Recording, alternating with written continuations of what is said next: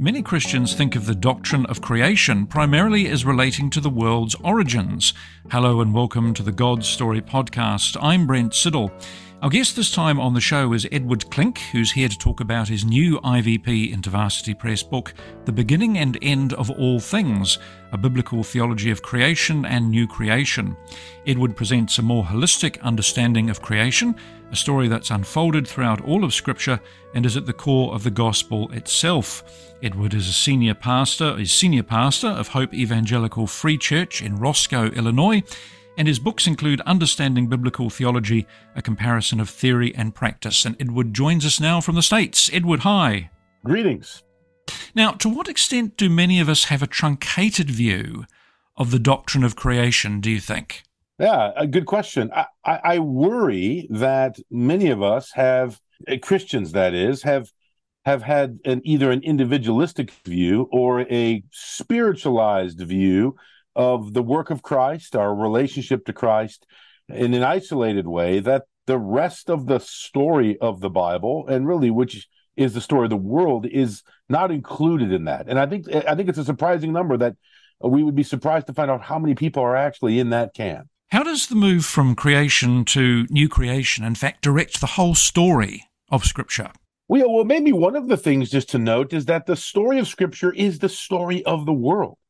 So when we are thinking about the Bible and thinking about our lives and our realities that we live in and the movements of our history, we need to understand that the Bible is describing God's story, which is a creation project. How he started all things recorded in the beginning of the Bible, and how he will culminate and cultivate all things, which is the story at the end of the Bible, and we're in the middle of that. So seeing that connection is really important. And maybe one way that that's been missed is the common schematic of creation, fall, redemption, new creation, which is right and beautiful.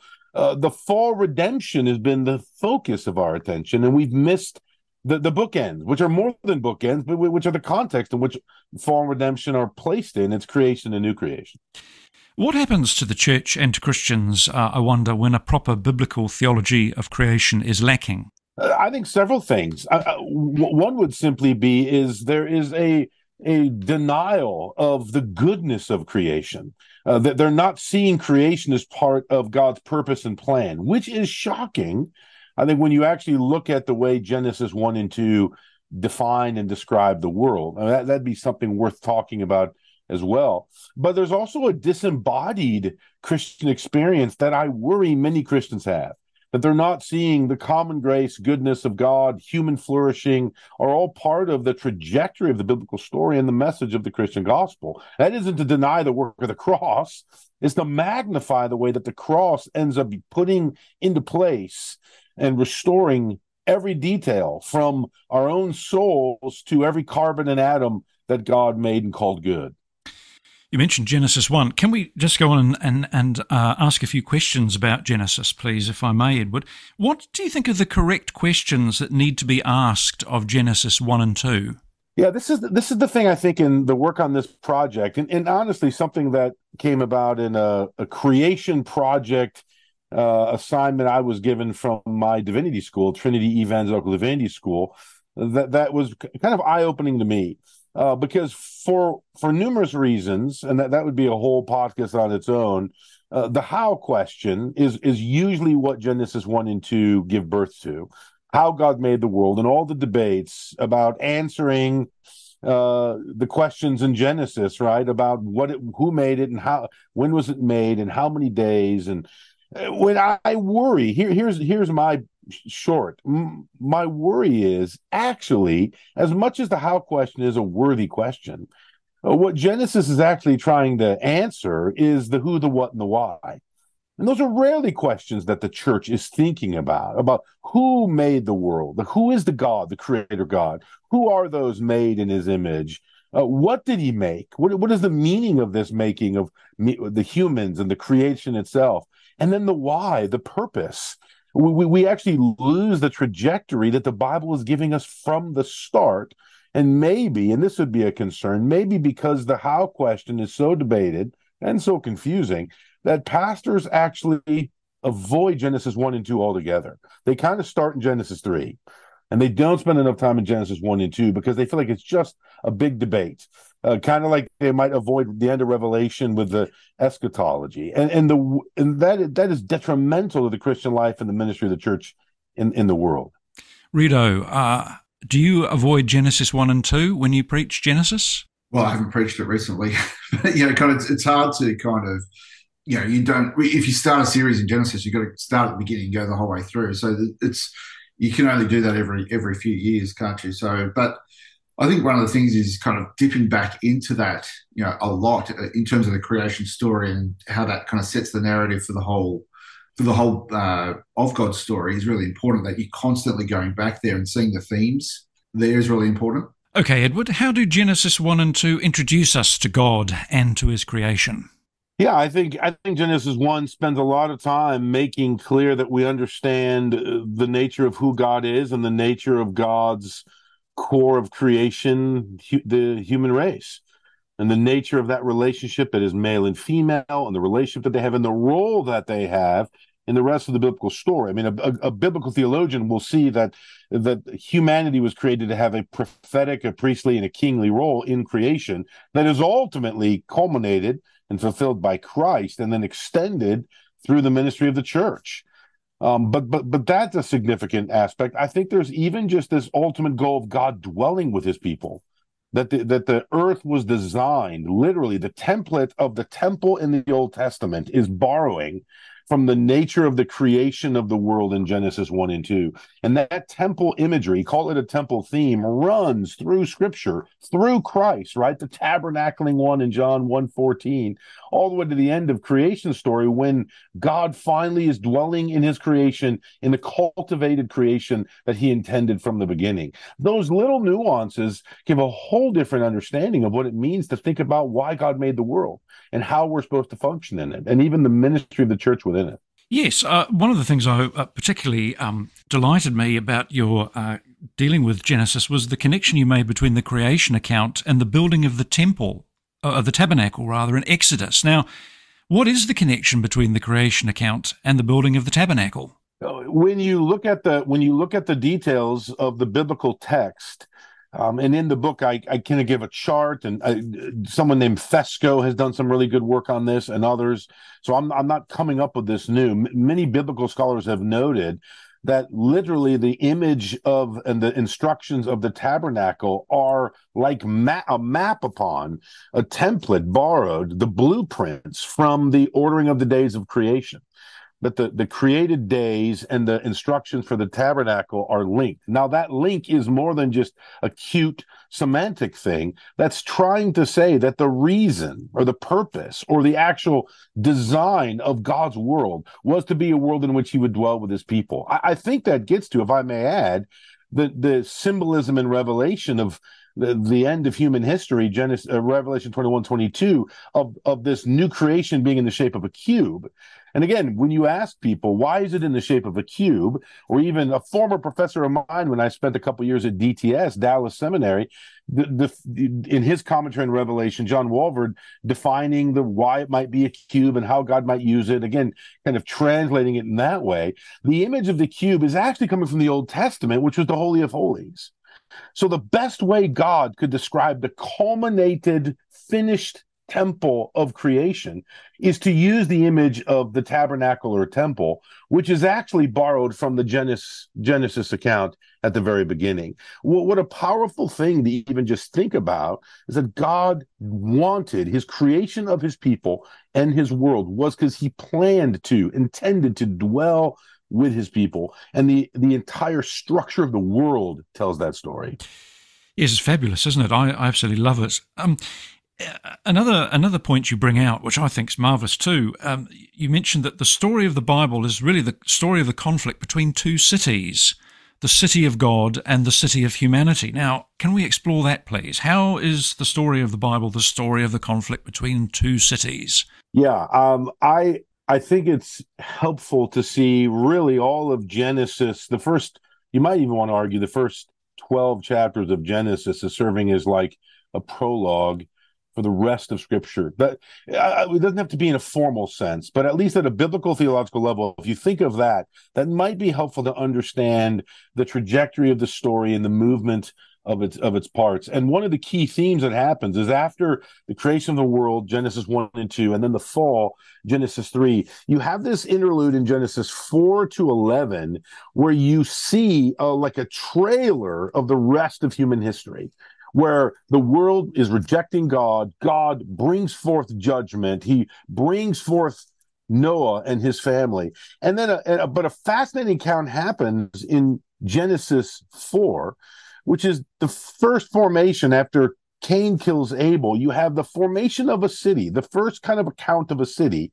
And then in Genesis 5, you have this creation of God's seed, the seed that God raised up a new child after the faithful son of Adam and Eve was killed.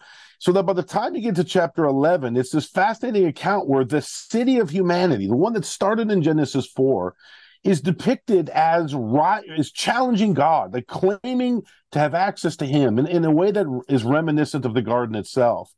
And you have this theme of the Babel.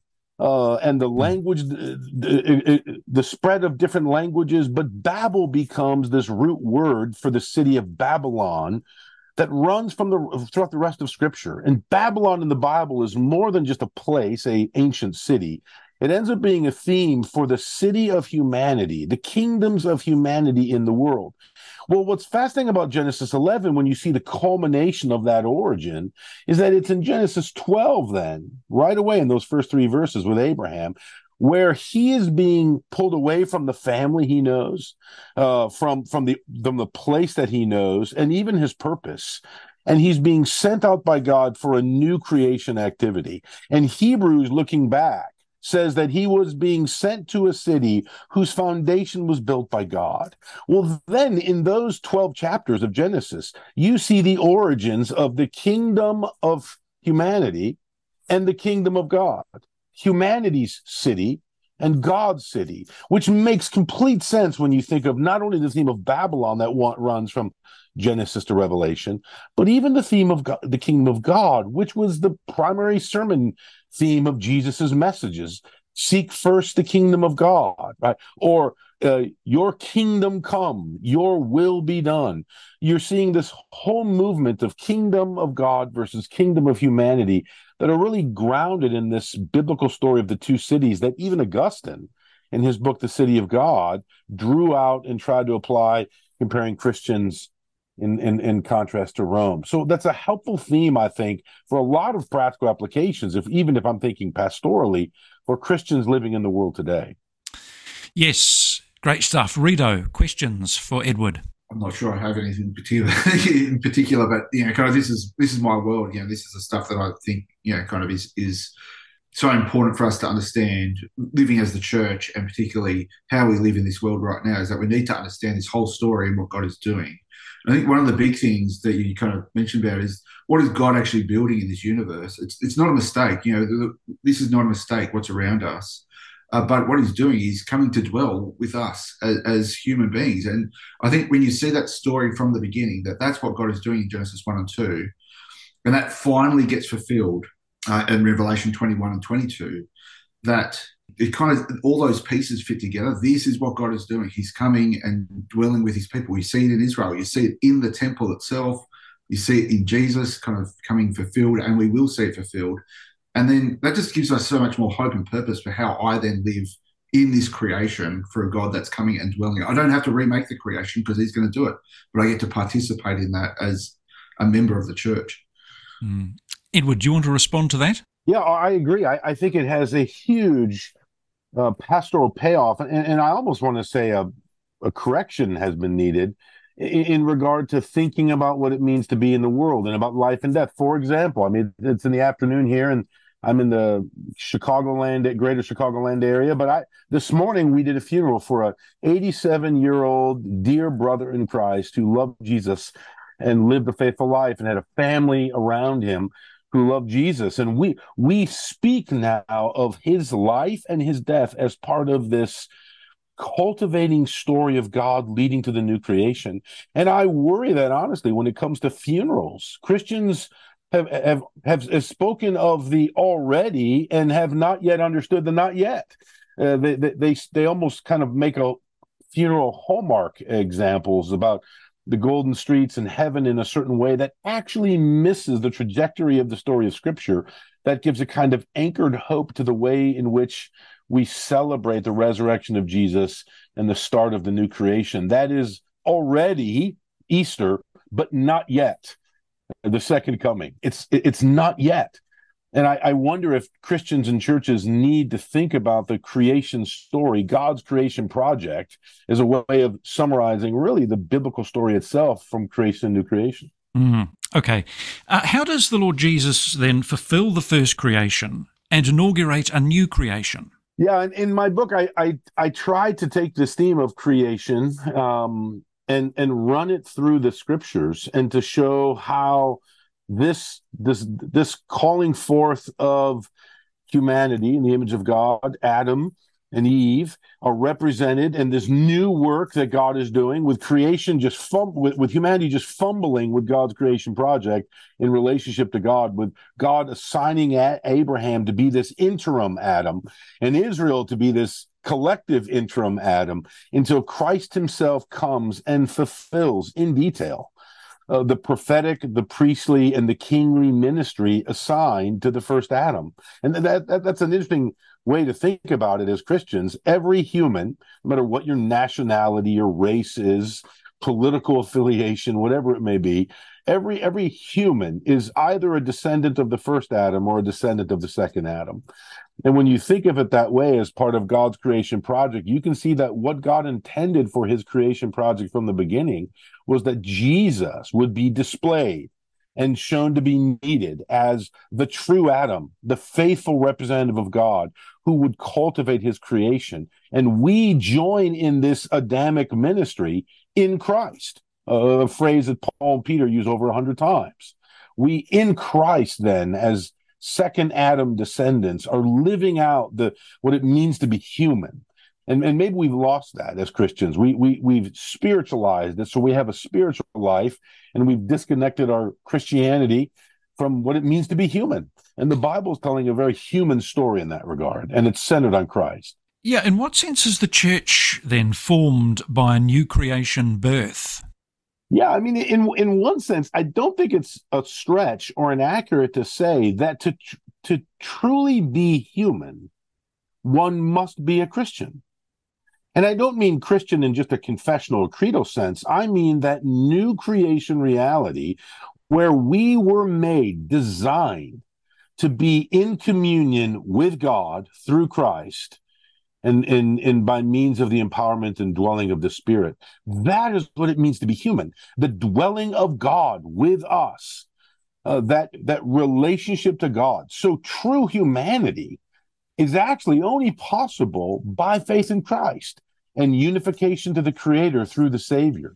So that new creation work is not just a spiritual thing with my soul, although all of those things can be true and good.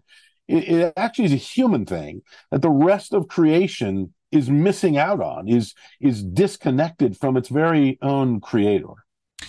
Is the new creation the recreation of all things? Yes. And that's a loaded statement, and I say that in regard to the question of there's several theological, maybe a theological system or two, or even positions that kind of assume that the world that we're in is to be voided, is to be abandoned. I remember asking this question in my church, and even in a class at the seminary I teach at part-time, is where is heaven? Like, where is heaven at? And probably most Christians would assume or think that heaven is out there somewhere in outer space or some other dimension. Again, assuming that this creation and the creation project as recorded in the Bible all the way through, except to the end, I guess, is just to be voided out and removed. The reality is the biblical story would say that actually what God created in 7 times called good, this physical earth that was designed to be a temple, he wasn't planning on discarding, but renewing, healing, redeeming, just as our bodies. It's not like I will look radically different, or Christ himself looked radically different, that he wasn't recognized, his new creation body allowed him to be recognized as Jesus. And if Jesus becomes the template then of what the new creation is, so the physical creation will be redeemed, healed. This new creation reality that maybe goes beyond our pay grade of understanding, but at least argues for a level of continuity in thinking about protology and eschatology, if I can use those two words, first things and last things, that probably has been missed in the mind of a lot of Christians to their detriment. Yeah, for sure. I think this is the last question. We better deal with Revelation 21 and 22. How does Revelation 21 and 22 present us with the consummation of the story, really the consummation of God's creative plans for the entire universe? Yeah, I mean, ultimately, the argument would have to be this. A good biblical theology will show that what Revelation 21 and 22 is talking about is tying up all the loose ends, showing the fulfillment, pointing back and saying yes to all the things that not just the earlier part of the Bible spoke about, but even at the very beginning, with God dwelling with his people, with chaos being no more, with darkness being removed, in light in his place, with Christ himself mediating the presence of God with God's human people. That reality is fulfilled in Revelation 21 and 22. And that story is the story in which we are tethered to. That is the direction of human history and the direction of the life of every individual Christian, which, again, like that funeral that I officiated this morning, changes the hope that we have, mourning, but not without hope, because we are tethered to the new creation, which is a fact and is the direction in which the whole world is moving. Praise be to God. Rito, final thoughts, questions for Edward. You said earlier that there's we have overemphasized in the past probably the not yet rather than the now, kind of pushing people away from this world. Mm-hmm. Is there, there's always dangers in every generation, swinging the other way, right? In terms of, do you think that's a danger that we, as we recenter ourselves to try and hold those two things in balance, that we actually get that wrong again and we focus too much on the now? Yeah, sure. I think you're right. I mean, balance is everything, isn't it? And so having the already and the not yet being, each of those being a leg that the Christian walks on, and you're not missing one without tripping. So the walking in the already and the two legs of the already and the not yet is just significant. And having those displayed, I've even strongly emphasized in my church. I think the church, I've been at my church for 9 years, and many Christians knew the reality of special grace, but what they missed was common grace. Mm-hmm. Well, I don't want to throw out special grace, which Jesus alone gives, but I don't want to ignore common grace, which God gives to all people. The rain falls on the Christians' farm field and the pagans. And so balancing those two things is vital and should be the ministry of the church and the pastor. And don't you think that opens people up? It frees people, right, to go and enjoy the creation that God has given us right now. Go and enjoy art, go and enjoy music, go and enjoy your work, things like that, because you actually, God has created this space for us to enjoy. But the frustrations of those things also feel those at the same time, because those things will come to an end at some point. That's right. And they need to be properly ordered. I mean, Augustine would talk about rightly ordered loves. They need to be properly ordered in ways that flesh that out. And that is hard to do. So just as the church must theologically balance those things, every Christian must personally balance those things in ways that are healthy and God-determined. And that is the work of the Christian life. Yes, we need a good doctrine of creation, don't we, to help people think about how they should think Christianly about work, or how they could think Christianly about their vocation, or food, or culture or music or whatever. Absolutely agree. Edward, fantastic half hour. Thank you so much. Edward Klink, the senior pastor of Hope Evangelical Free Church in Roscoe, Illinois in the States, and his new IVP book, which I think is fantastic. I'm going to give it a plug. Get a copy. It's fabulous. The beginning and end of all things, a biblical theology of creation and new creation. Thank you so much, Edward. And thanks to my co-host, Rido, the Reverend Ian Reid of King's Grace Presbyterian Church, Palmerston North, New Zealand. Gentlemen, thank you so much for your time. Thank you. We really hope you've enjoyed this episode of the God Story podcast. If you want to help us make more great episodes like this one, you can head over to our Patreon page and become a God Story podcast supporter. You'll receive our undying gratitude, plus a few bonus goodies for your ongoing support. Just visit patreon.com/GodStoryPodcast. That's patreon.com/GodStoryPodcast. As always, you can get in touch with us via our website, godstorypodcast.com.